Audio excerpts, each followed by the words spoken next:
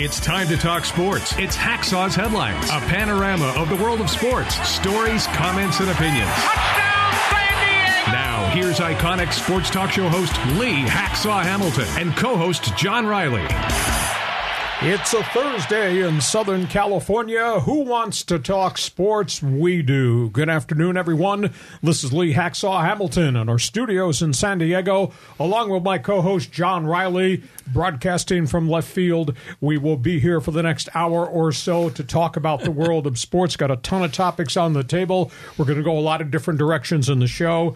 John, good afternoon. Before we start, we're looking for a co-host to sit here next to us who wants to be part of the so-called Fans Forum. Explain to everybody on our live stream broadcast how that works, how they get involved. Yeah, so you can get involved in the Fans Forum. If you got a hot take, a question for Hacksaw, just type it into the live chat on Facebook or on YouTube, because, you know, we're live streaming actually to Facebook, YouTube, Twitter, but type it into Facebook or YouTube. We'll see it. We'll get you involved in our Fans Forum segment at the conclusion of Hacksaw's Headlines. Okay, we got a lot of topics on the table. A reminder, if you like sports, if you like the way I used to do sports talk radio, you will like my website. Check it out. It's all written. It's there every day. Best 15 minutes in radio. Hacksaw's Headlines, One Man's Opinion column, Hacksaw's Mini Polls. If you like sports, you need to check it out. And by the way, if you like what we're doing, John says give us a thumbs up.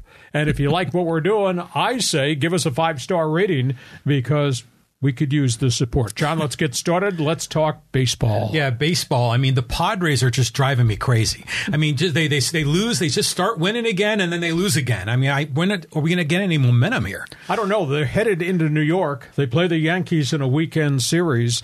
The Padres just have shown no consistency. You know, you look at the statistics. Left hand says $253 million payroll, Fab Four on the roster, loaded veteran pitchers who starred last year. And then you see them ranked 25th hitting the ball, absolutely dead last with runners in scoring position. The inability to score runs, been shut out 6 times this season. I think they've had 12 games already that they've had 2 runs or less. And how about this stat? Going into this game in Washington, in their last 3 outings, they were 1 for 31. 1 for 31 with guys in scoring position. They just don't hit. Am I pushing a panic button? No, not yet. Still a lot of baseball to be played. But I caution you, as we go to Memorial Day weekend, pal, they're 8 back right now. If this thing gets to 10 or 12 or 15 behind, I don't think they can make that up in the second half of the season. These guys have got to start to hit. And, of course, Ha-Seong Kim went down with what looked like a really scary knee injury when he got nailed by a foul ball in the Washington game on Thursday. So Padres are just not a complete team right now. I'm going to ask some questions, and I'll let you, from left field, rooting with your heart, but you should be doing this podcast with your head. They have a black hole behind home plate. Yes. Blackest of holes. Can't hit, can't throw guys out on the bases. Mm-hmm. I was thinking about this last night, and I decided to go back and took a little research. Since A.J. Preller took over as general manager, they've moved an awful lot of players. He may lead the major leagues. He may be in first place in the major leagues in trades. Oh, yeah. And player deals. Guys going everywhere. I swear to you, John, if you look at box scores every night, you'll see Padre guys all over the major leagues, and some of them are having pretty good seasons, while this team is almost in last place, which is really hard to believe with a $253 million payroll. The Padres have had these guys as catchers. Austin Hedges, former first-round draft pick, really good glove guy, hot and cold as a hitter. They moved him to Cleveland. Luis Torrens, do you remember him? They traded for him, and they thought, this guy's going to be the future. Guy was in Seattle, then he went to Baltimore. He's been all over the parking lot. He didn't pan out. They rented Derek Norris, who came from the A's. Feisty guy behind home plate, could hit a little bit, hit with some power, but he was here today, gone tomorrow. Lasted, 2/3 of a season. You do remember the trade that was going to solve all the problems behind home plate when they traded Cal Quantrill and others and got Francisco Mejia. Last I heard, he's hitting home runs down in Tampa Bay. And then Victor Caratini, refugee, Cubs, hit with a little bit of power. Everybody seemed to like him. He's in Milwaukee, hitting with a little power, catching a lot for the Brewers. So I asked the question, the Padres ran through all these guys, and they lose Luis Campusano with the thumb surgery, nowhere near being able to play. They got, a 4A guy, Brett Sullivan, doing as good as he can, not hitting behind home plate. Nola has completely lost his ability to swing with a stick. They had Pedro Severino, whom they signed from the Orioles. Guy had been in the majors for an extended period of time. Had some success in Milwaukee. Was hitting 286 at El Paso. Why would you not bring him up when the other guys are zeros behind home plate, either throwing guys out, whatever? Never considered bringing back Jorge Alfaro, who obviously has gone on to other places. That was a real strange deal for me. The other thing, they're kind of wafer thin in the bullpen with long relief. Julio Teheran opted out finally in El Paso and is just signed in Milwaukee to be one of their starters. Milwaukee's got 5 starting pitchers on the injured list.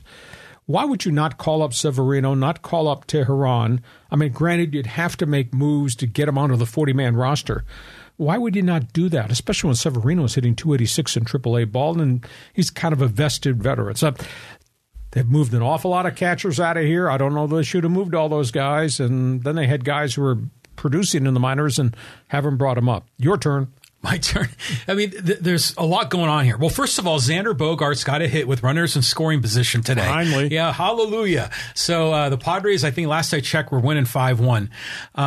But to talk about the catchers, it's a motley crew that you got there. And when I remember Derek Norris reminded me of Gimli, the dwarf on Lord of the Rings. He was a character, and he was good for maybe a year or two, and then he fell off the table. I think these guys, they just get beat up a lot back there. Austin Hedges never had a stick, and he would show glimmers of it, and then it would go away.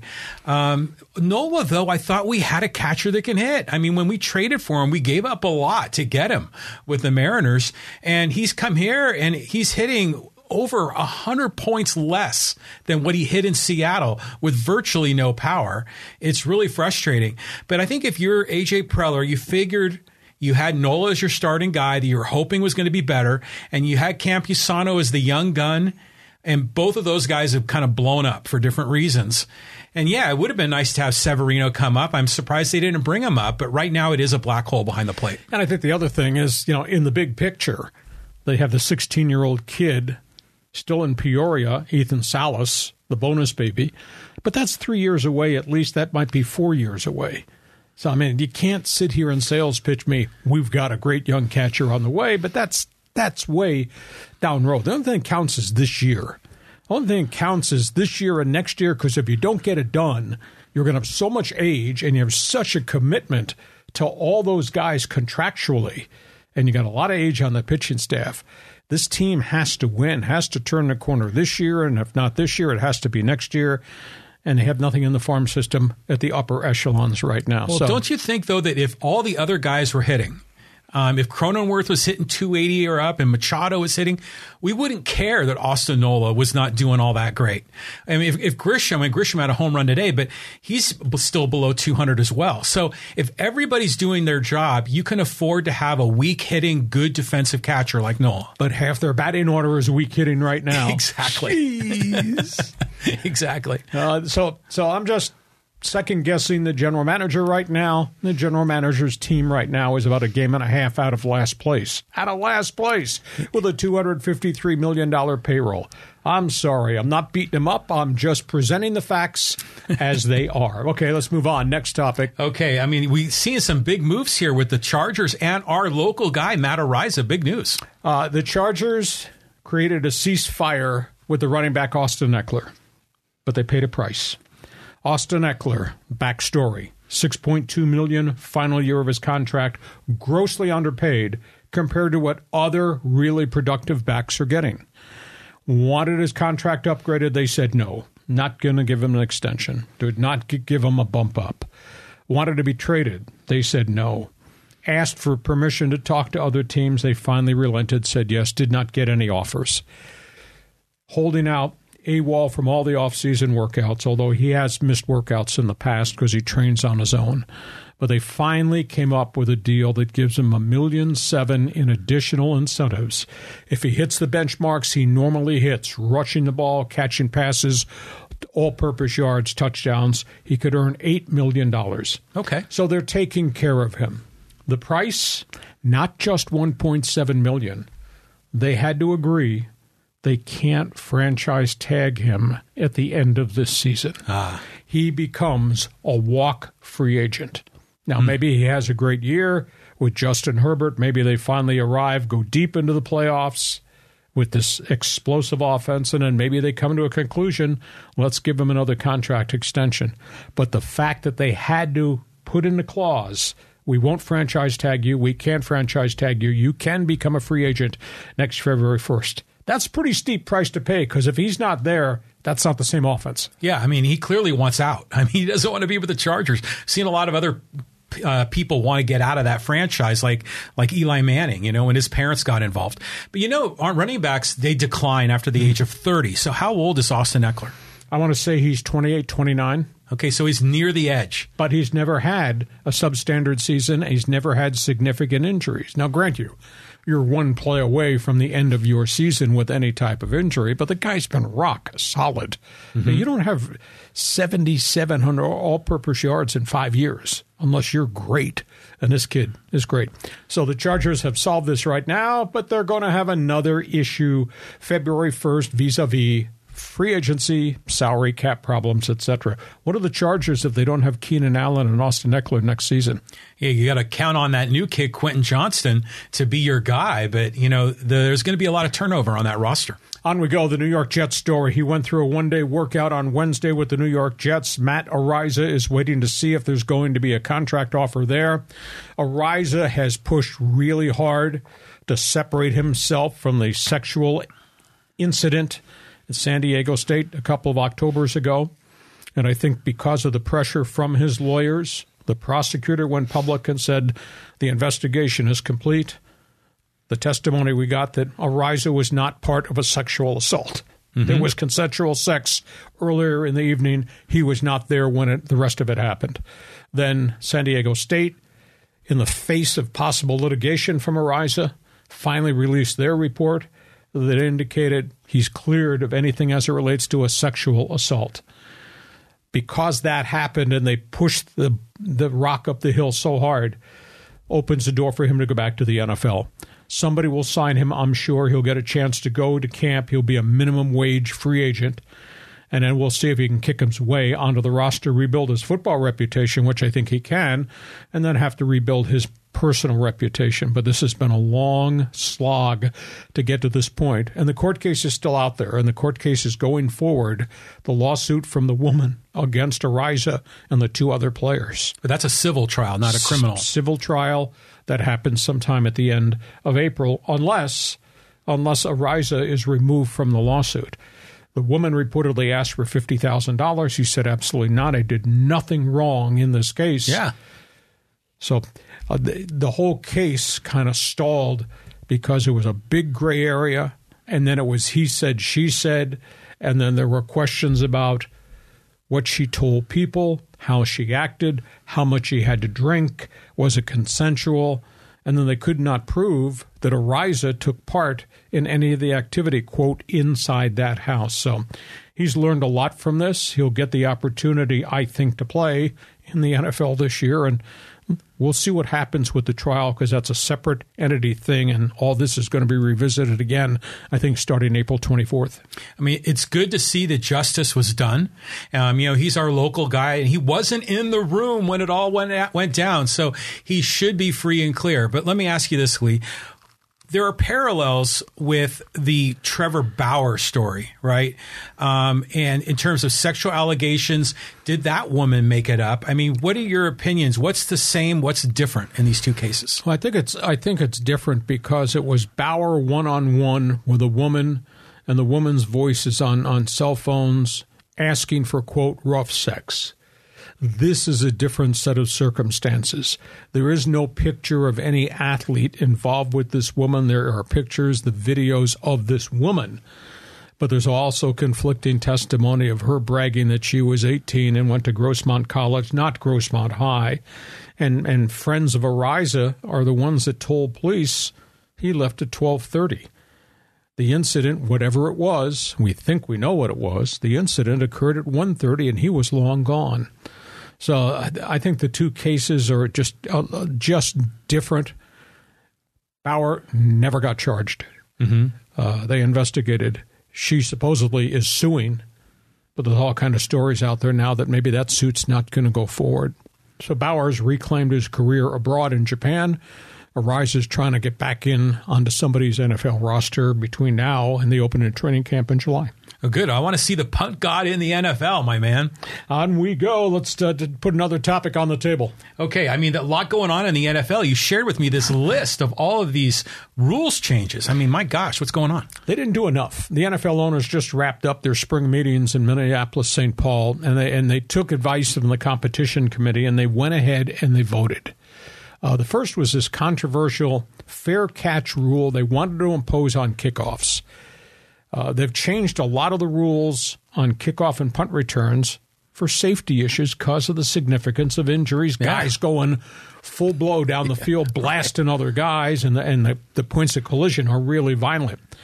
They've obviously changed a whole bunch of those rules on what you can do going down the field with the gunners, what you can do with the wedge, which has been outlawed now on blocking assignments. That being said, it hasn't solved it. 49 concussions, John, in the last 3 years on special teams kicks. So a proposal was made, let's change the kickoff rule. You can kick the football off regardless of where it's fielded. You can call for a fair catch. If you call for the fair catch at the 20, at the 10, or in the end zone, ball comes out to the 25. So that avoids all the contact and the heavy hitting downfield and the risk of guys getting blasted trying to return kicks. But they didn't want to do it because special teams coaches went public within the last week and said, you're taking a chunk of strategy out of the game. You should not be doing that. They didn't agree with the injury story. 49 concussions in 3 years just on kick returns. That's pretty significant. In fact, there were more injuries on kick returns than there were to concussions to quarterbacks, wide receivers, or running backs. Oh, yeah. And consider how many snaps those guys play and the volume of hits they take compared to every fourth down somebody catches a ball. Well, those kickoffs are like a head-on collision, two cars, 50 miles an hour right at each other. Now, there's a contingent out there that are upset that this thing was finally approved with the fair catch rule, the ball come out to the 25. Now they're saying, well, special teams coaches, because it's all a game of field position, John. That's all it is infantry movement. Yes, it is. John, now there's some special teams coaches that say, screw that. We're going to sky kick it, or we're going to kick it line drive, or squib kick it along the ground and make you field it. And then we're going to tackle you. And if we get the chance to do that and pin your ass back at the 11-yard line, then we were right. So it's going to be interesting to see what the special teams coaches do from a strategy standpoint. But you're correct. These head-on collisions were atrocious in the National Football League. So that's rule one. The second one was, I guess they call it the 49er rule. San Francisco lost all their quarterbacks. Oh, yeah. And they were going to call you to ask you if you could come in and play. Yeah. Well, they've decided that every club will now be allowed to have 3 quarterbacks on active roster game day. On game day. 2 will play.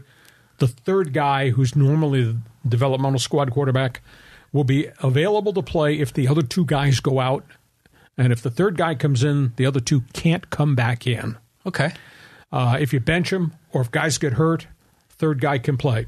The key is it doesn't count against the Sunday game day roster because coaches, they freak out. I got 53 players. I'll take somebody off my 53 to put a third quarterback on that might not ever play. The league said that guy will be standing there. His name will be with an asterisk. You can still suit your 53 to go play. That's a good rule. I really think that's a real positive move. A lot of mixed bag reaction in the Thursday night flex schedule. A lot of negotiating back and forth. The NFL is trying to protect the Amazon investment for Thursday Night Football because they had ratty ratings last year because they had a bunch of bad games. Now the league has convinced everybody we have the opportunity to flex a game at a Sunday involving hot teams and flip it into the Thursday night scenario. There are a lot of complexities because now you got to change all the hotels and the bookings in advance, but they're going to do it 2 weeks out. So 2 weeks from now, that looks like a bad Thursday night game. Let's put this one here and trade them. So that's going to happen. The big picture, NFL TV contracts will be coming up. They're doing this to fix Thursday night's matchups, to make sure that when they open negotiations with the networks, the Thursday night package has some glitter to it, like Monday Night Football does, like Sunday night surely has. So that's I think, one of the rationales there is not only to help their new partner Amazon, but the next bidding thing. Roger Goodell's contract extension goes through 2027. Yeah, a lot of controversy around the league's business, aspects with gambling, aspects with ownership controversies vis-a-vis Daniel Snyder, amongst others, problems with the union, etc. They gave him a contract extension. Why? Because the NFL business is now worth over $16 billion a year. When he came in, I think the network value, the league value, through all their contract sponsorships, was about $8 billion. It's now $16 billion. That's why he got the contract. But there's an interesting sidebar story. Jim Irsay, who's on the financial committee of the NFL, negotiated Goodell's latest extension, has indicated the next contract that comes up for a commissioner may be split. Follow me on this. I think Roger Goodell will retire after this 7-year extension, or not 7, this 4-year extension. I think he'll retire in 2027. They are talking that when it comes time to hire the next commissioner, they will hire a commissioner of NFL football-related activity. Football. They will hire a CEO to run the business of the NFL. There'll be 2 commissioners. There'll be a Goodell football guy, and there'll be some guy from Princeton with a business background that will obviously handle the business aspect of the phenomenal growth of the National Football League. So that's a really interesting story. The one rule they did not vote on, and you'll have to explain to me to this, there was a proposal out there made by 4 different teams about personal foul penalties. Give the coaches a replay challenge they can use on a critical personal foul penalty. Was it a flag? Was it a late hit? Was it launching? Was it helmet to helmet? Give those coaches that opportunity to challenge that one time a game. Or there was another proposal, quarterback hits, personal fouls, hit to the head, intentional or accidental. Give the coach one challenge to use on a quarterback hit. Did my guy get blown up intentionally, or did guys get blocked into him and then he got leveled accidentally? League never voted on it. They tabled it, quote, want to study it. A foul is a foul. These guys take so many hits in and around the pocket, and the game is so fast, and you got guys flying all over the place and guys getting blocked into quarterbacks. That's the one thing I think that probably should have been approved. And we're only talking one opportunity, one additional challenge that has to be used specifically for personal foul or personal foul hit on a quarterback. So I would have approved it. The league shoved it off to the side. So a lot of topics there. Go ahead. Give me your opinion from left field. From left field, or maybe from the end zone. The Goodell contract is interesting. I like that idea, a business guy and a football operations guy. That makes a lot of sense, actually, especially as the NFL is a $16 billion enterprise. But the thing that struck me is, you remember in the NFL draft when Goodell walks up there with his first pick, he always gets just a cavalcade of boos. Yeah, but it happens everywhere. They boo the baseball commissioner, the NBA commissioner, the president of the National Hockey League. I'm sorry, that goes with the job description. But the owners have got to love him. I mean, because he's putting money in their pockets. So it's an interesting thing. I mean, you go back and look at all the other previous commissioners. I mean, there were some pretty good guys in that seat. Tagliabue did a really good job. You don't think so? Do you want to get into a debate right now in a fist fight over the concussion lawsuit? Or Okay. Was that another topic for another day? All right. Well, I mean, there's been an interesting history of commissioners. No, you are correct. Tagliabue did a lot of creative things. Prior to that, it was Roselle, who was a visionary from a marketing standpoint. And obviously, way back in the day, they created the genre of Monday Night Football. And the TV contracts became so critically important to the National Football League. So, I mean, they have built this thing from a money-making standpoint. I mean, it's the greatest business in the globe, Major League Baseball. It's equivalent here to what soccer is in Europe. You go to the English Premier League and the amount of money they generate and what the World Cup generates through FIFA, corrupt as they are, it's phenomenal. So the NFL formula has worked and worked and worked at the cost of the health of the players, I might add. Well, isn't it interesting the stack ranking of the sports? Because usually the big three sports in America, when I was a kid, it was baseball 1, football 2, baseball 1 by a long shot, football a distant second, and then basketball. And that's when basketball had their championships on tape delay. And now the whole thing's been flipped around. I mean, the NFL's clearly won. Baseball and basketball seem to jockey back and forth. But they've risen in terms of the growth. Oh, yeah, all three of them have risen. Yeah. Add the fourth one. National Hockey League under Gary Bettman is now equal to what the NBA is in terms of total revenue. That's incredible. Different marketplaces. It's no longer Canada's game. Don Cherry from Hockey Night in Canada had apoplexy when 2 American teams were in the finals of the Stanley Cup. He couldn't believe it. But the NHL has become a global game with all the players coming from Europe, and now we're seeing that happen in pro basketball with the advent of the great players that have come from abroad, whether it's the Pacific Rim or Europe and, Lithuania and all those places.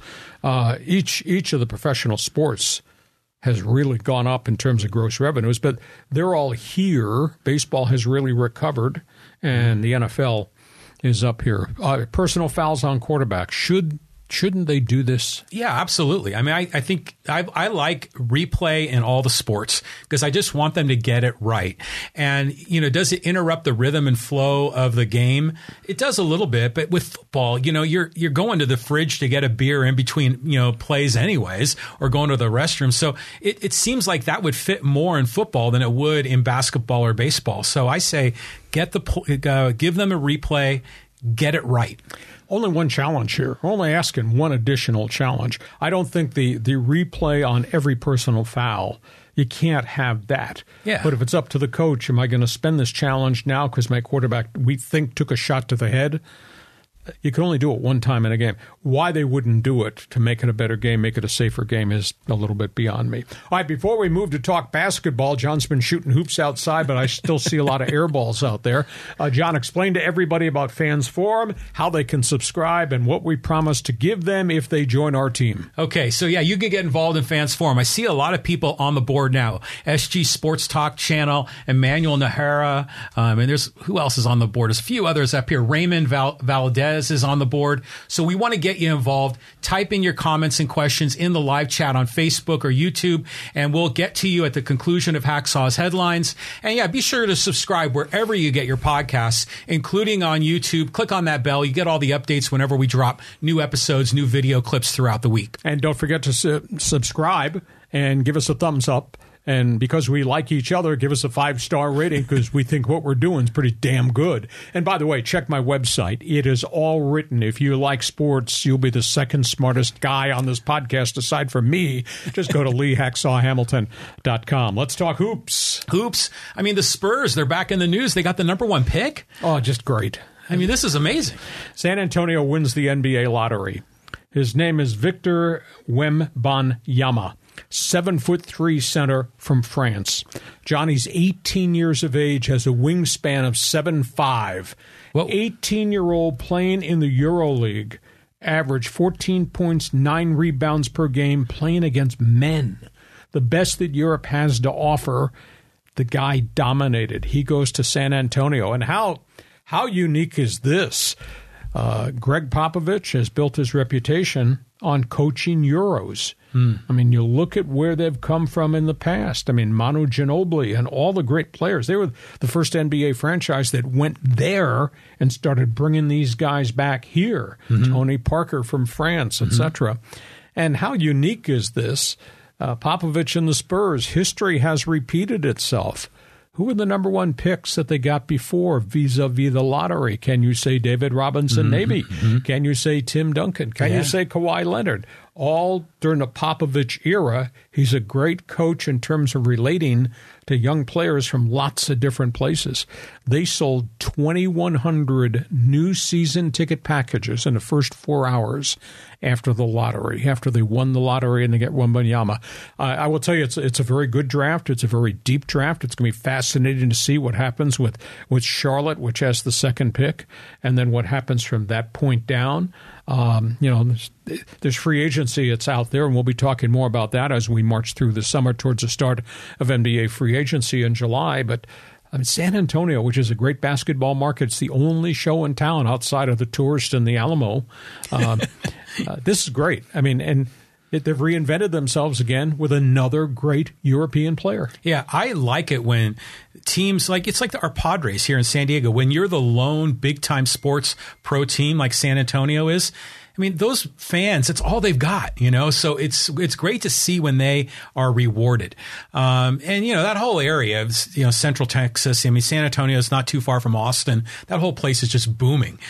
So good on those guys. But I've heard a lot of great things about this young man out of Europe that everyone is really salivating that he could be the real deal. Yeah, I think he's mature beyond his years. To think of somebody who's played at age 17 and 18 in the Euro Pro League, that's so impressive.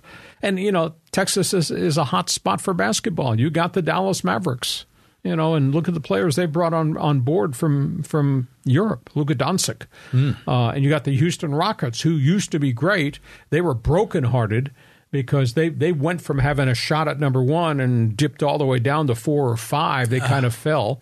And Detroit, which has been miserable, but has been building, they had a chance to get number one, which might have been the cherry on top of the cupcake.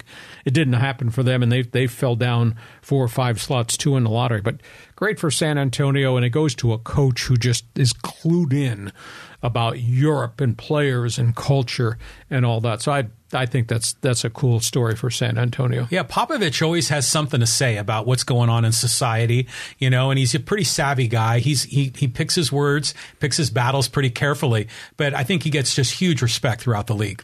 On we go. Next topic. This is not a good story we're going to cover here. Yeah, I know. I saw this headline and I was like, oh man, not again. Again. And I'll tell you, there are a lot of people furious at this guy, Ja Morant. He has been suspended a second time. Showed up on Instagram, on video, with a gun. This came weeks and weeks, about 9 weeks after he'd been suspended leading into the playoffs for 8 games. It cost him $3 million for a gun incident. It's the 7th incident involving him and a gun over the last couple of years. He's never been arrested. He's never been charged with a crime, but there's just been a lot of stuff about his posse and who he runs with and who he hangs with. When he got suspended by Adam Silver, the commissioner, the first time, he met privately with Silver, and Silver laid down the guidelines. Your reinstatement is based on this. That is counseling, and that is to remove yourself from your inner circle, to stop making bad decisions, to remove guns and firearms from your gated community estate. And instead, he shows up this past week with another video with another gun. And then to complicate it all, on Wednesday, he went on social media, and he's writing all these comments to family members and friends, and he says, I'm leaving. Bye. There was concern. There were calls to the police about, is this player having a mental health issue at his home? Oh, no. So they went to the home, the gates, and they met with him and said he seemed okay, said he was okay, said people misinterpreted it all, and then they left. At this point, he's got a huge problem with the commissioner. He's got a huge problem with his franchise. Memphis Grizzlies may be about to walk away from him. They may put him on the trading block to get him out of there.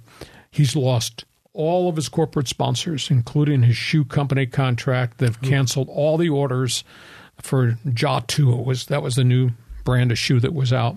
He doesn't get it. He continues to run with the same people. went through counseling, said, I learned a lot about myself, introspection. I need to make better decisions. And then we sit here in the middle of May and look at that decision that he made. And I said a long time ago on our podcast that the fear that I have is these guys run the streets with guns and think they're beyond everybody else, and somebody else will pull a gun and put a shot into them and we'll find them in an alley. The message has obviously not sunk into John Morant, and he is such a great player. But it looks like there's a real problem there. Go ahead. Yeah, I mean, it seems that on one level you can say bad influence, running with the wrong crowd, maybe tough upbringing. But this seems to be a much deeper issue. Like you said, maybe it's mental health. If he said, what did he say? I'm done. I'm out. I'm by. I mean, that's a cry for help. And when you have that kind of a mental stress and you've got guns side by side, there's a lot of bad outcomes that can happen as a result of that. So this young man needs some help. And I think it's gone beyond just getting a good mentor. It's now really, I think, maybe a health issue. It's interesting. Charles Barkley just ripped the hell out of him a couple of weeks ago on one of the post-game NBA playoff telecasts. And Barkley went after the media at the same time. He said the media should not be writing columns that there's nothing wrong here. The guy never got charged. It's a deeper problem than that. And then Barkley lectured Morant on network TV. Flat out bleeping embarrassed him. You're making all this money. You have a responsibility to the people who gave you all this money. You're making all this money based on your talent, and you have all these followers. You have a responsibility to those kids that are watching you and the families that buy tickets to support you. Don't tell me any explanation about your posse, your friends. What he really needs is I think, a great NBA player to become his confidant. Yeah, he needs something to guide him. And I don't know whether that's Kareem Abdul-Jabbar, who's retired and has interacted with great players and is a man of enormous credibility. Mm-hmm. Whether it's Shaq, I don't know that it would be Barkley, but there's got to be somebody out there that can do an intervention with this young man, because obviously what he went through and what the commissioner told him and how he responded, nothing sank in, because we're revisiting this topic on the table again. It's funny that Barkley was lecturing him about his responsibility to children when he was the guy that said, I'm not a role model, right? I mean, but Barkley, he just likes to push buttons, and he's loaded. He's making a ton of money because of his controversial opinion. I think you have to do a little bit of homework on John Morant and find out who his role models were when he was growing up. Who were the basketball stars that he looked up to? And maybe there's a way that, Adam Silver and some of the other head honchos can get those guys to connect. Because if he has this much trouble right now, he might not listen to Kareem Abdul-Jabbar. Like, who is this old guy? But he might respect someone else, and we just need to find out who that is. Where is the NBA Players Association? Yeah, that's a good resource there, too. You walk in the door with the right people. And I don't know, maybe the right people, Sean Elliott, great NBA player from out here. David Robinson, great NBA player. There's got to be somebody that they can lasso in to put on the same track with this kid and guide this kid.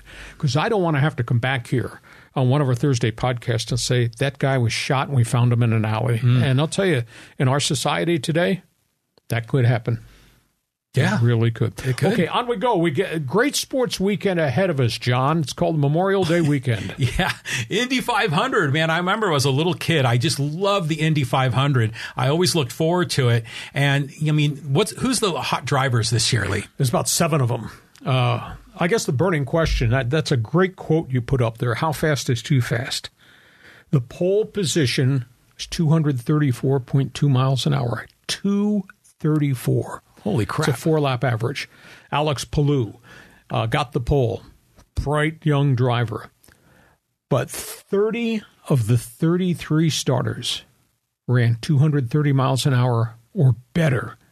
I mean, the speed is unbelievable. Now, in traffic, they won't turn those kind of speeds, and you get a lot of turbulence and a lot of dirty air, and you get a lot of danger. Alex Palou's going to start. There's a side story to this kid that's really strange. The front row starters are Alex Palou from from Chip Ganassi Racing, Felix Rosenqvist, and Rinus VK. VK's from the Netherlands. Tremendous driver, but he always crashes. Rosenqvist has just kind of come out of nowhere. The side storyline is Alex Palou tried to get out of his contract with Chip Ganassi Racing last year in the offseason, and it was bitter. And they refused to release him from the contract. You owe us a year. He was trying to go to Arrow McLaren, brand new team that's pushed to the front. McLaren's driver is Rosenqvist. They're going to start on the front line, on the front row. The report is that after this IndyCar season, Palou is going to leave Ganassi and he's going to take Rosenqvist's ride. It's really strange what's happened there. But I'll tell you, this is a global series. There's so many great international drivers that are out there. In addition to those front row guys, the guy from Sweden who won it last year, Marcus Ericsson, will start up front towards the package. The Mexican Pato O'Ward, who's had 2 really great years and has run up front an awful lot, he's going to be in the mix. The legendary New Zealander Scott Dixon is the greatest winner right now of all the modern-day drivers. He's the one that has the most victories now of all the active drivers. He's got to be there. The most unique one to me is a guy that washed out in Formula One with Team Haas, the USA team that went to F1, and they tried for 3 years and it didn't work. And they released him his contract, Roman Grosjean. He's here, and he has run up front during all the IndyCar races leading in to the Indy 500. And if he doesn't break or if he doesn't crash, I think he's got to get some recognition. But these guys are flying. And this whole unique thing with Palou and Rosenqvist, and one guy's going to take the other guy's job when the season's over. It's fascinating theater. Well, it's going to be a big party in Indianapolis because I know this is like a Super Bowl for that city, and they party for 3 or 4 days straight. I just remember as a kid, it was AJ Foyt, it was Al Unser, it was Mario Andretti. Those are the names that I remember growing up with this sport. It just seems that there's not as many Americans that are doing IndyCar these days, and maybe that's why I feel a little bit disconnected. But I just, for me, this has a warm place in my heart because Indy 500 was the pinnacle of auto racing in the 70s because NASCAR was such a regional thing in the Southeast. Things have changed now, but I'll be tuning in for sure. Oh, it's great. I've had such relationships. I came up as an auto racing fan. I interviewed all those guys. And yeah, you're right. Al Unser, Bobby Unser, AJ Foyt, Mario Andretti, the son Michael Andretti. I developed a long friendship with Bobby Rahal, who won it out of the Clear Blue Sky. So Tom Sneva, the gas man. There's so many personalities. Yeah. Lone Star JR, Johnny Rutherford, Danny Spin and Win Sullivan. I mean, the Indy is so unique as a one-time event. So if you're not an auto racing fan, you're watching us on live stream, dial it up Sunday. It'll take your breath away. The guts of these guys to run bumper to bumper at in excess of 200 miles an hour. And they've done a great job making the race much safer. But if air gets under those cars.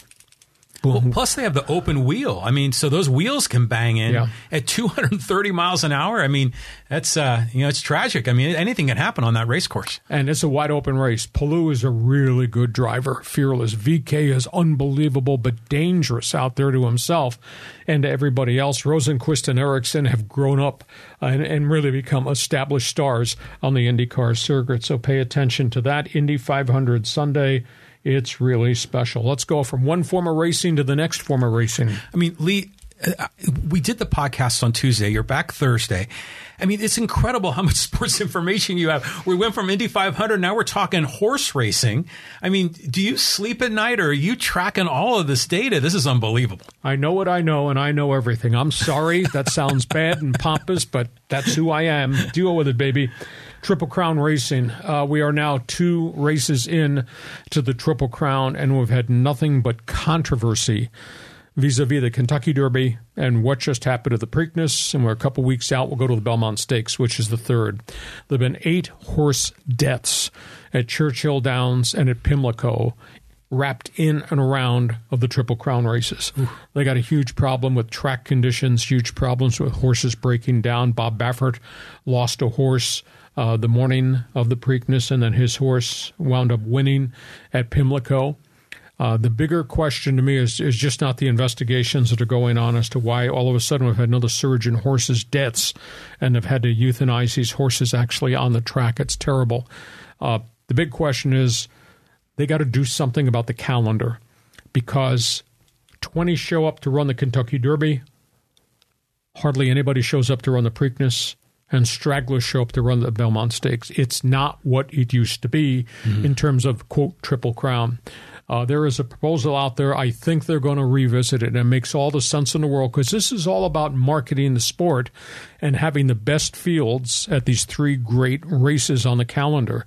The proposal is Kentucky Derby runs in May, as it always does right at the start. We move the Preakness in Pimlico outside Baltimore. We move it and make it a July 4th event. So that gives the horses the rest of May and all of June to rest up, retrain, or get healthy.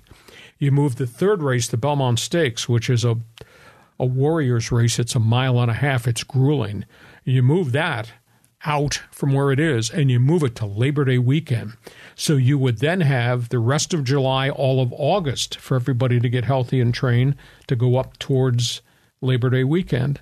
And then you still keep in place November, and obviously the Breeders' Cup Classic, the Mile, the Turf, all those great events, the season-ending championships that would run in November. That, to me, makes an enormous amount of sense, because when they broke the gate at Pimlico, they only had 7 horses.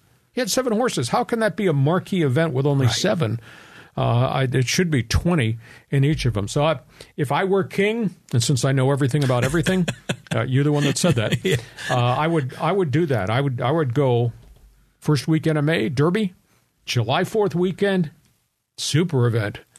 Let's run at Preakness in Pimlico, Labor Day weekend, first weekend of September. Let's run Belmont Stakes.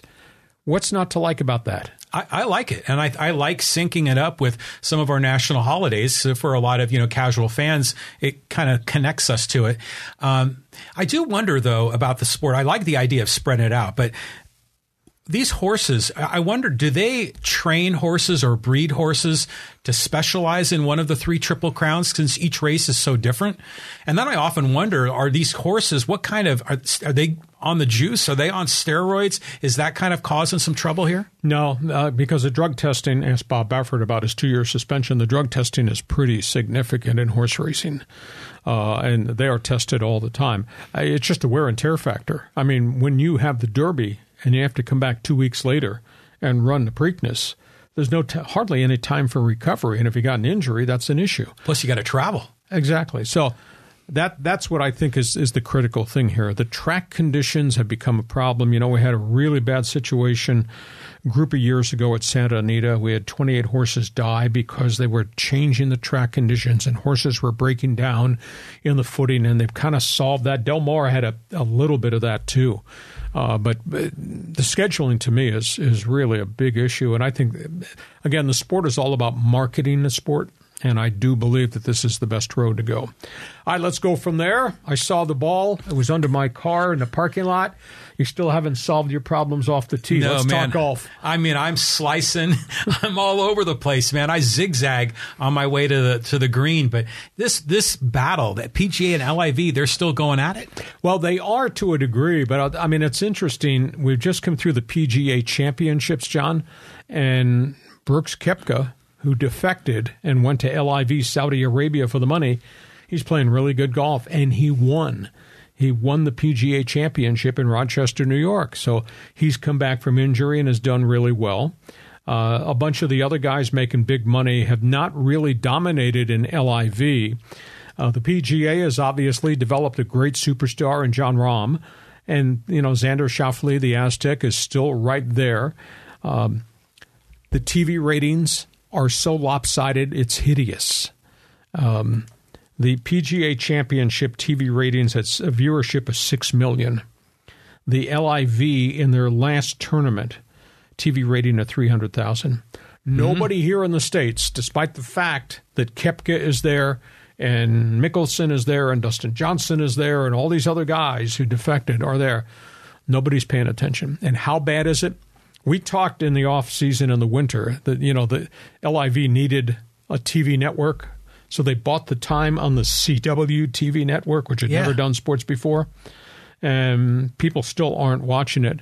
How hideous is this? Their last tournament 2 weeks ago in Tulsa, they got to Sunday, and the final round went long because of weather and slow play. And I think it was at, I want to say 4 o'clock, CW Networks broke programming, left the tournament to go to paid infomercials. Ooh. Nobody saw the end of the LIV Tulsa tournament. I mean, that's shocking. And LIV was livid. CW apologized and said, we should have never done that. We should have stayed with the golf tournament. Instead, now maybe you'd never admit you watched it, but maybe wifey at the other end of our studios here would admit that she watched it. They went to a paid infomercial while the golfers are on the final 3 holes about doing your nails. Unbelievable. It's like the Heidi game. Remember that back with the Jets back in the day? I read the story. I said, I can't believe this. This is the LIV and what they're trying to present, which has been some really interesting golf, and it's offbeat and it's different. But their network partner dropped out on the final day of the tournament with 3 holes to go as guys were chasing each other to the top of the leaderboard to run paid infomercials about fingernail polish. Jeez. You probably figure it was probably some young guy that was in there that was probably stressing out. What do? I've got this guy that's paid for a full hour, and I got to make a decision, and he made the wrong decision. Well, it was the network. It was not a local station. Well, yeah, I know, but it was probably somebody made the wrong move. And but it just goes back to the whole broader point that the LIV just has a wacky television arrangement, and if they could get that straightened out, there's a lot of people that like the LIV format and they think that, it could be attractive for the fans, but it's off the radar as far as I'm concerned. Yeah, it's strange. I've watched it and, team concept, sorry, it doesn't turn me on. I like to see medal play. I want to see the winners go head to head with the winners, and I don't care about Phil Mickelson's team or what Dustin Johnson's team colors are and all this other razzmatazz. Play golf the way golf should be played. They're getting their money. But I'll tell you what, we're in year 2. Nobody is watching it on TV. I mean, think about that. Go from 6 million, that's what the PGA got in the championships this last week, to 300,000 what the LIV got in viewership. Unbelievable. Yeah. I mean, that's just ridiculous. It doesn't make sense. Okay, we're going to make some sense here with the people on Fans Forum. We got a few people, about 100 of them here, loaded on our live stream. They got statements, questions. Go ahead, John. Pick some of your friends. Tell me what they've got to say. Okay, this is from SG Sports Talk Channel. Hacksaw, what are your top 5 MLB stadiums from best to worst? Well, I would say the obviously Pitts has to be Oakland A's, and that's why they're going to Las Vegas. That's just an awful facility. There've been so many new ones that have been built. I think, and I like Petco a great deal, and Petco has done so much to be a catalyst for the rebirth of the Gaslamp Quarter and the East Village. I think the best sightlines in baseball are PNC Park in Pittsburgh because it is built looking towards the Ohio River, and you see all the bridges and the skyline of Pittsburgh downtown. It is absolutely beautiful. Cincinnati Stadium, where the Reds play, Great American Ballpark, is built right on the river, and it looks through the skyline onto the Ohio River. Beautiful. Camden Yards was one of the first rebuilt parks, and that is still, I've never been there, but it is still a very fashionable place. If you like history, obviously, all things Yankee Stadium, Monument Park, beyond the fences in center field, it's just really special. Obviously, the history will write Wrigley Field, the Ivy. History will write Fenway Park. You walk through the tunnels in Boston up to the old yard, and the first thing you see is the green grass. It's beautiful. And then you see the green monster. It just stands out. It hits you right in the face. So there's a lot of great places. But I would say Oakland and the erector set mess that is Tampa Bay have to be 2 of the worst stadiums in baseball. But there have been so many new stadiums built and other stadiums retrofitted that are kind of cool. Well, I grew up as a Giants fan going to Candlestick Park. You were cold every Thursday. Yeah. We used to get tickets, like if you got good grades at school, you got free tickets. And we go there like in July and August and just freeze to death. It was just ridiculous back then. But, the AT&T, or it's Oracle Park now in San Francisco, is beautiful. Another great sightline park. Our family, we took a trip back east about 10 years ago. We went to Fenway into Yankee Stadium, and we were in the new Yankee Stadium. And it felt kind of sterile, but boy, when you were at Fenway Park, I mean, the energy there was very different than the Yankee Stadium. I mean, there was just so much buzz, so much love, so much partying going on. And then, of course, Sweet Caroline comes out in the 8th inning and all that. I mean, what a great environment that is. But I think it's really neat how people have these bucket list things where they visit every stadium and check a box. I think that's terrific. Yeah. I think one of the strangest stadiums is in Arizona. When they opened that, I thought, this is really going to be special, this Dome Stadium. It's called Chase Field now. If I walked in there, first time I went to a game there, it was like a baseball game played in a shopping mall. I agree, yes. There was neon everywhere, stores everywhere, restaurants everywhere. It was like playing baseball in North County Fair, our big shopping center here in Escondido. To me, it was the strangest feel I ever had. Okay, on we go. Next question. Okay, let's move on down the list, and let's get Emmanuel in here. And Emmanuel Nahara says, I guess the Padres should really invest in developing pitchers and not rely on only offensive. Look at the Dodgers, and their pitching staff is hit by injury, but they have arms in the minor leagues to step up. How about this kid, Bobby Miller? You and I have talked extensively on our podcast about 5 young pitchers. They're all at Oklahoma City. And they've had to rush him to the front now just because of so many injuries. Bobby Miller in his major league debut the other night, 101 miles an hour, 5 innings, 1 run allowed. And he's going to stay in the rotation. So he's there. There's another kid, Gavin Stone, that they really like. He's been roughed up a little bit. Again, they've kind of forced him to the front of the line. The Padres had pitching. Padres had a lot of good young players. Padres have traded, last I counted, Padres have traded away 41 prospects since A.J. Preller took over. 41. Many. Every mega deal he's made has included real blue chippers. And now, if you go back and look at the names that went to Washington at the deadline last year for Juan Soto, oh yeah, you get dizzy thinking about that. I'll tell you a sidebar story. I talked to somebody in Washington last night. And Juan Soto has responded very well during his 3-game series to the fans. There's kind of a love thing going on back and forth with Soto. There was not a lot of bitterness that the guy left. Washington Nationals are about to be sold. And the rumor out there is that whoever comes in to buy this thing is going to be, A, well-heeled financially, and B, is going to make a run at Juan Soto if Juan Soto goes on the open market as a free agent. And I think that rumor is kind of circulated along the Beltway. That's interesting.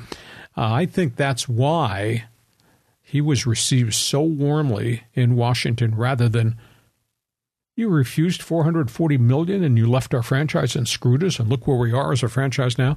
I think that's the rationale as to why there was such a warm feeling, that there were rumors around the Beltway that whoever's coming in to buy this thing from the Lerner family, going to go after him. Well, imagine if the Nationals got that truckload of prospects from the Padres and got Soto back. They got the whole thing. I mean, Mackenzie Gore is going to have a great career. C.J. Abrams shows us a lot.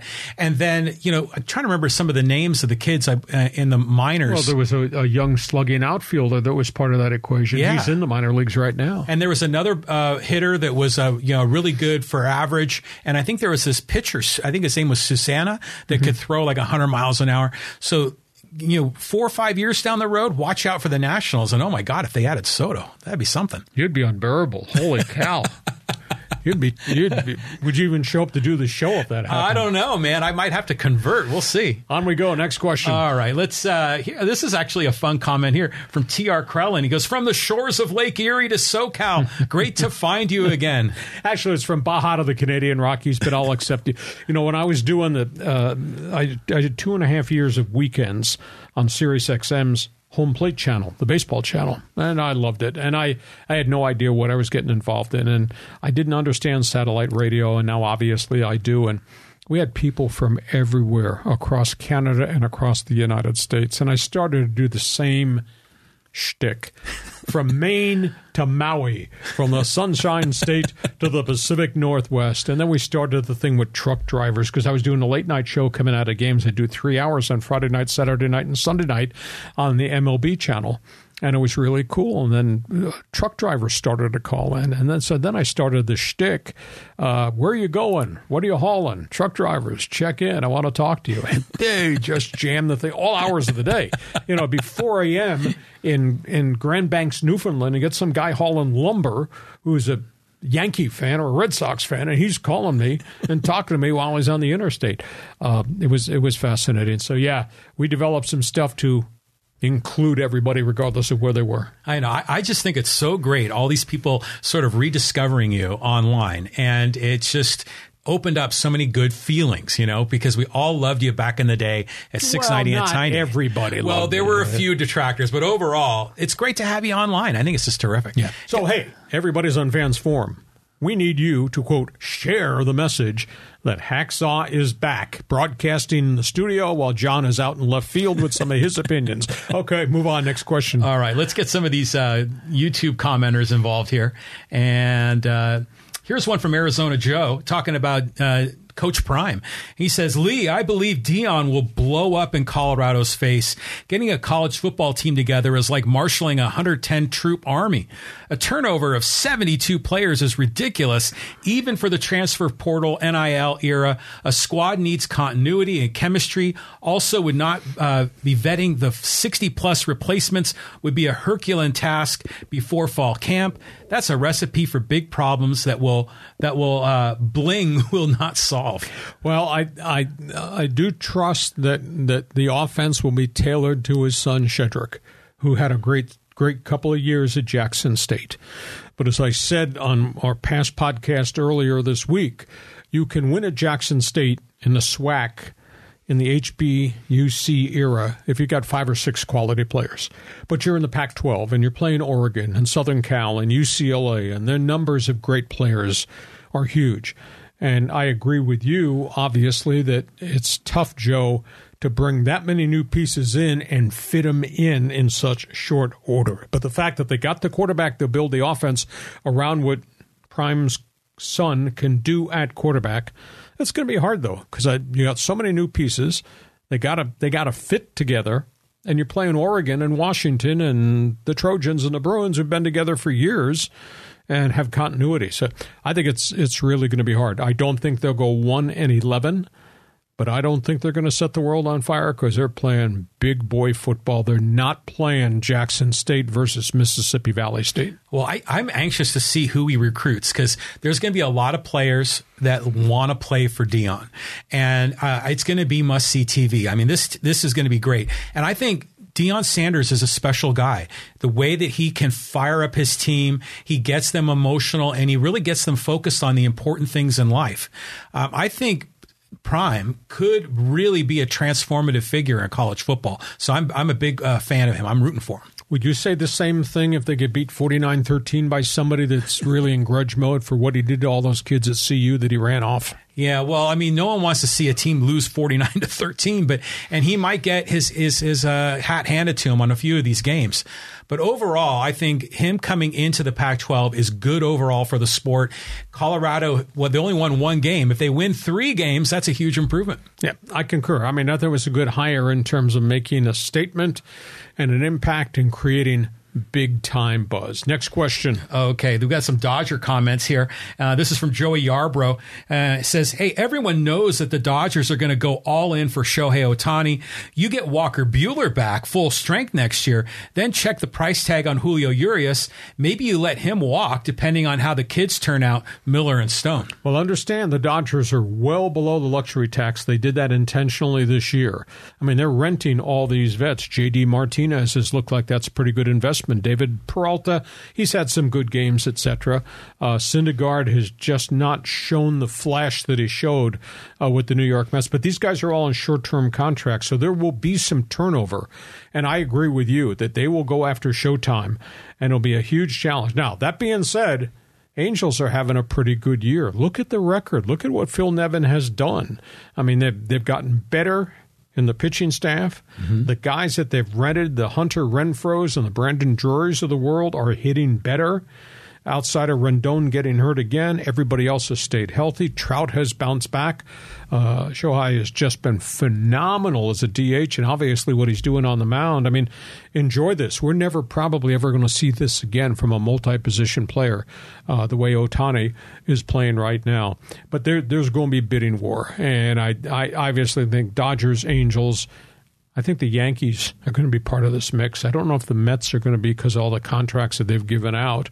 And, there's a lot of theories that the Padres should be part of it, but I just don't know from a dollar value how much money's left in Peter Seidler's checking account. Well, maybe the new owner of the Nationals. I mean, if he's willing to give Soto more than $440, he might want to give Shohei Ohtani $600. You never know. But does Showtime want to leave the West Coast? I think that's a piece of this equation, which is why Dodger Stadium sure makes an awful lot of sense. Yeah. And they got great heritage with players from the Pacific Rim. I mean, you just go back in the last 20 years at all the great players the Dodgers have signed who have had success, who came from Japan, came from Korea, came from Taiwan. Well, I think Hideo Nomo was probably one of the first ones. Exactly. All right, move on. Next question here. Moving on. This is another interesting one about sports talk from Dick Ellis. And he says, there is a difference between the Northeast cities, New York, Philly, Boston, and Southern California. The sports stations back east are much more aggressive and willing to criticize local teams when they think it's appropriate. In SoCal, radio hosts tend to be homers.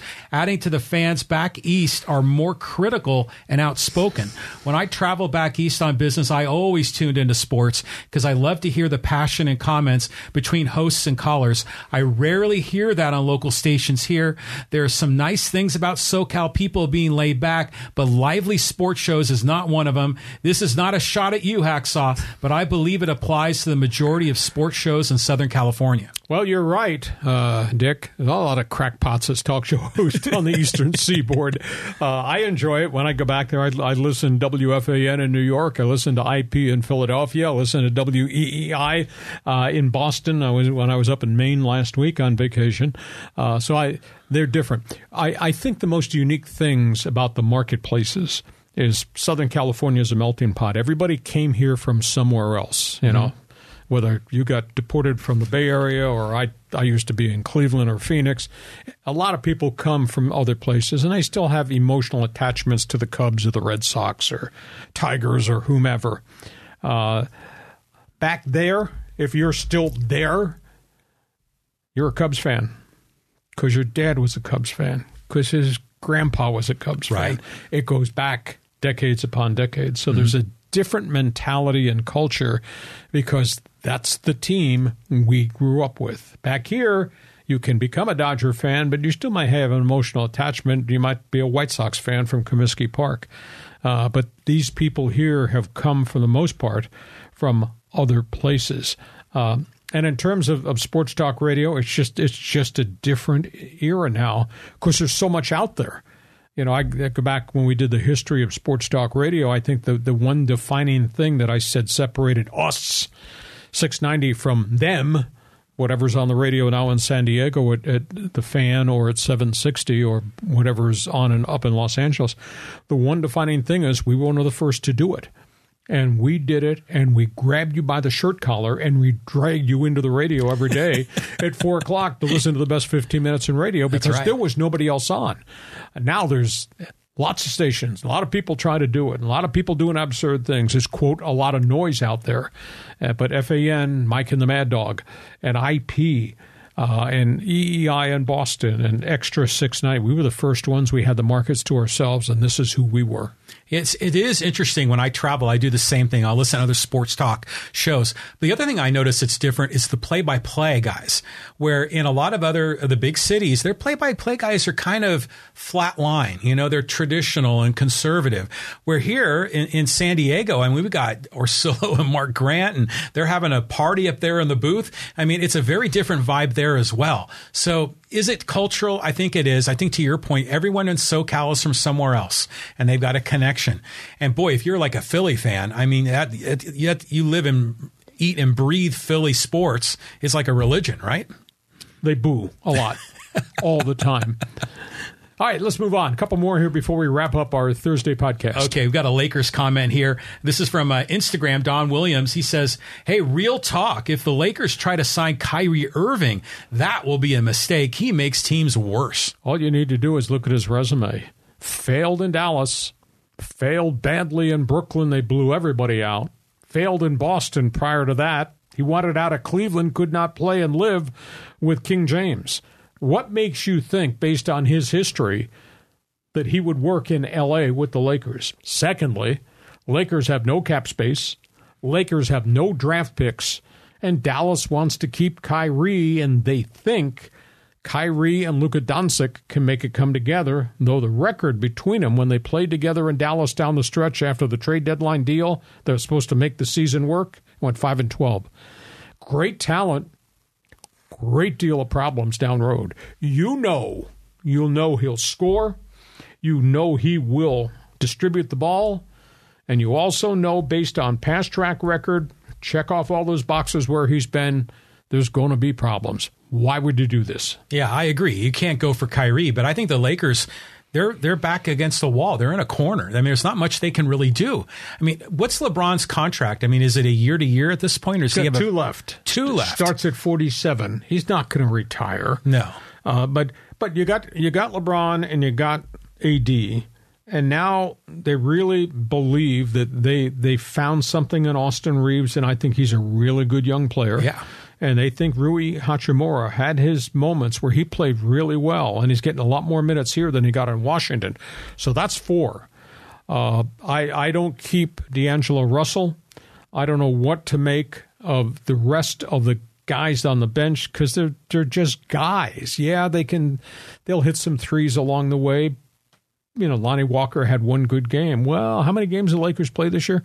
So I just don't know that the back end is going to make a difference. What I think would be unique, if they could go find a veteran free agent who's never been able to win a ring, has been stagnated somewhere else, lure him here on an affordable contract of maybe $8 to $10 million, because you're going to get the chance to play with King James and with AD, and maybe be the third wheel, and you get the chance to get a ring. Maybe that's the way they can do it, because they can't make trades. They have no assets to trade. There are no draft picks left. Mm-hmm. Nobody wants. Everybody's got fringe players. Why would you want the Lakers' 6th through 10th fringe player on their roster who's never shown any consistency? So that to me is the only thing I think they could do. You know, who would that be? I don't know. You know, would it be Draymond Green, free agent? But somebody like that can come in and has still got miles left on the odometer that can make a difference. Yeah, I don't know who that is. I mean, some names that was going through my head. The young man that's up in Portland, was it Damian Lillard? Is it Lillard or Lillard? Look, but he's got a multi-year contract. He wants to stay up there. Yeah. He's urging them to go be a player and go get some more names around us. Right. So, I mean, yeah, and Portland wants to build around someone. I mean, who do they don't really have anyone besides him. So, yeah, I'm sure Rob Pelinka is trying to figure out a way to, find the right guy to plug in. And I bet you LeBron is in his ear as well, telling him who to go get. Very much so. I mean, last year was fascinating what they did at the deadline, how Darvin Ham was able to mold it and get it deep. I mean, I walked away the other night and I thought, okay, so how do I view Laker basketball? Disaster because they didn't get to the finals, or geez, they did get to the West Finals and they fixed the thing, and they fought a really good team into the fourth quarter every one of those games. They did. And losing to Denver. So I don't know that they're that far away, but I do know this: the window is really small because of the age factor and the injury factor to the top 2 stars. Hey, listen, we hope you've enjoyed our Thursday podcast. We're here every Thursday. We do a bonus podcast on Monday. We remind you, please share all this data with all your friends. Tell them about our podcast, and check my website. If you like sports, you're going to like what I write every day, and tell everybody about my website. Share.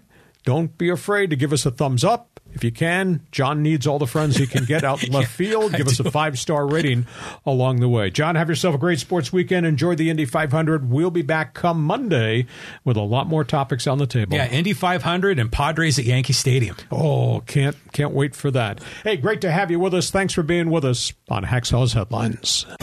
Join us again for Hacksaw's Headlines on YouTube, Facebook, and Twitter. And find the audio version on your favorite podcast apps. Touchdown, San Diego! For more content, go to LeeHacksawHamilton.com.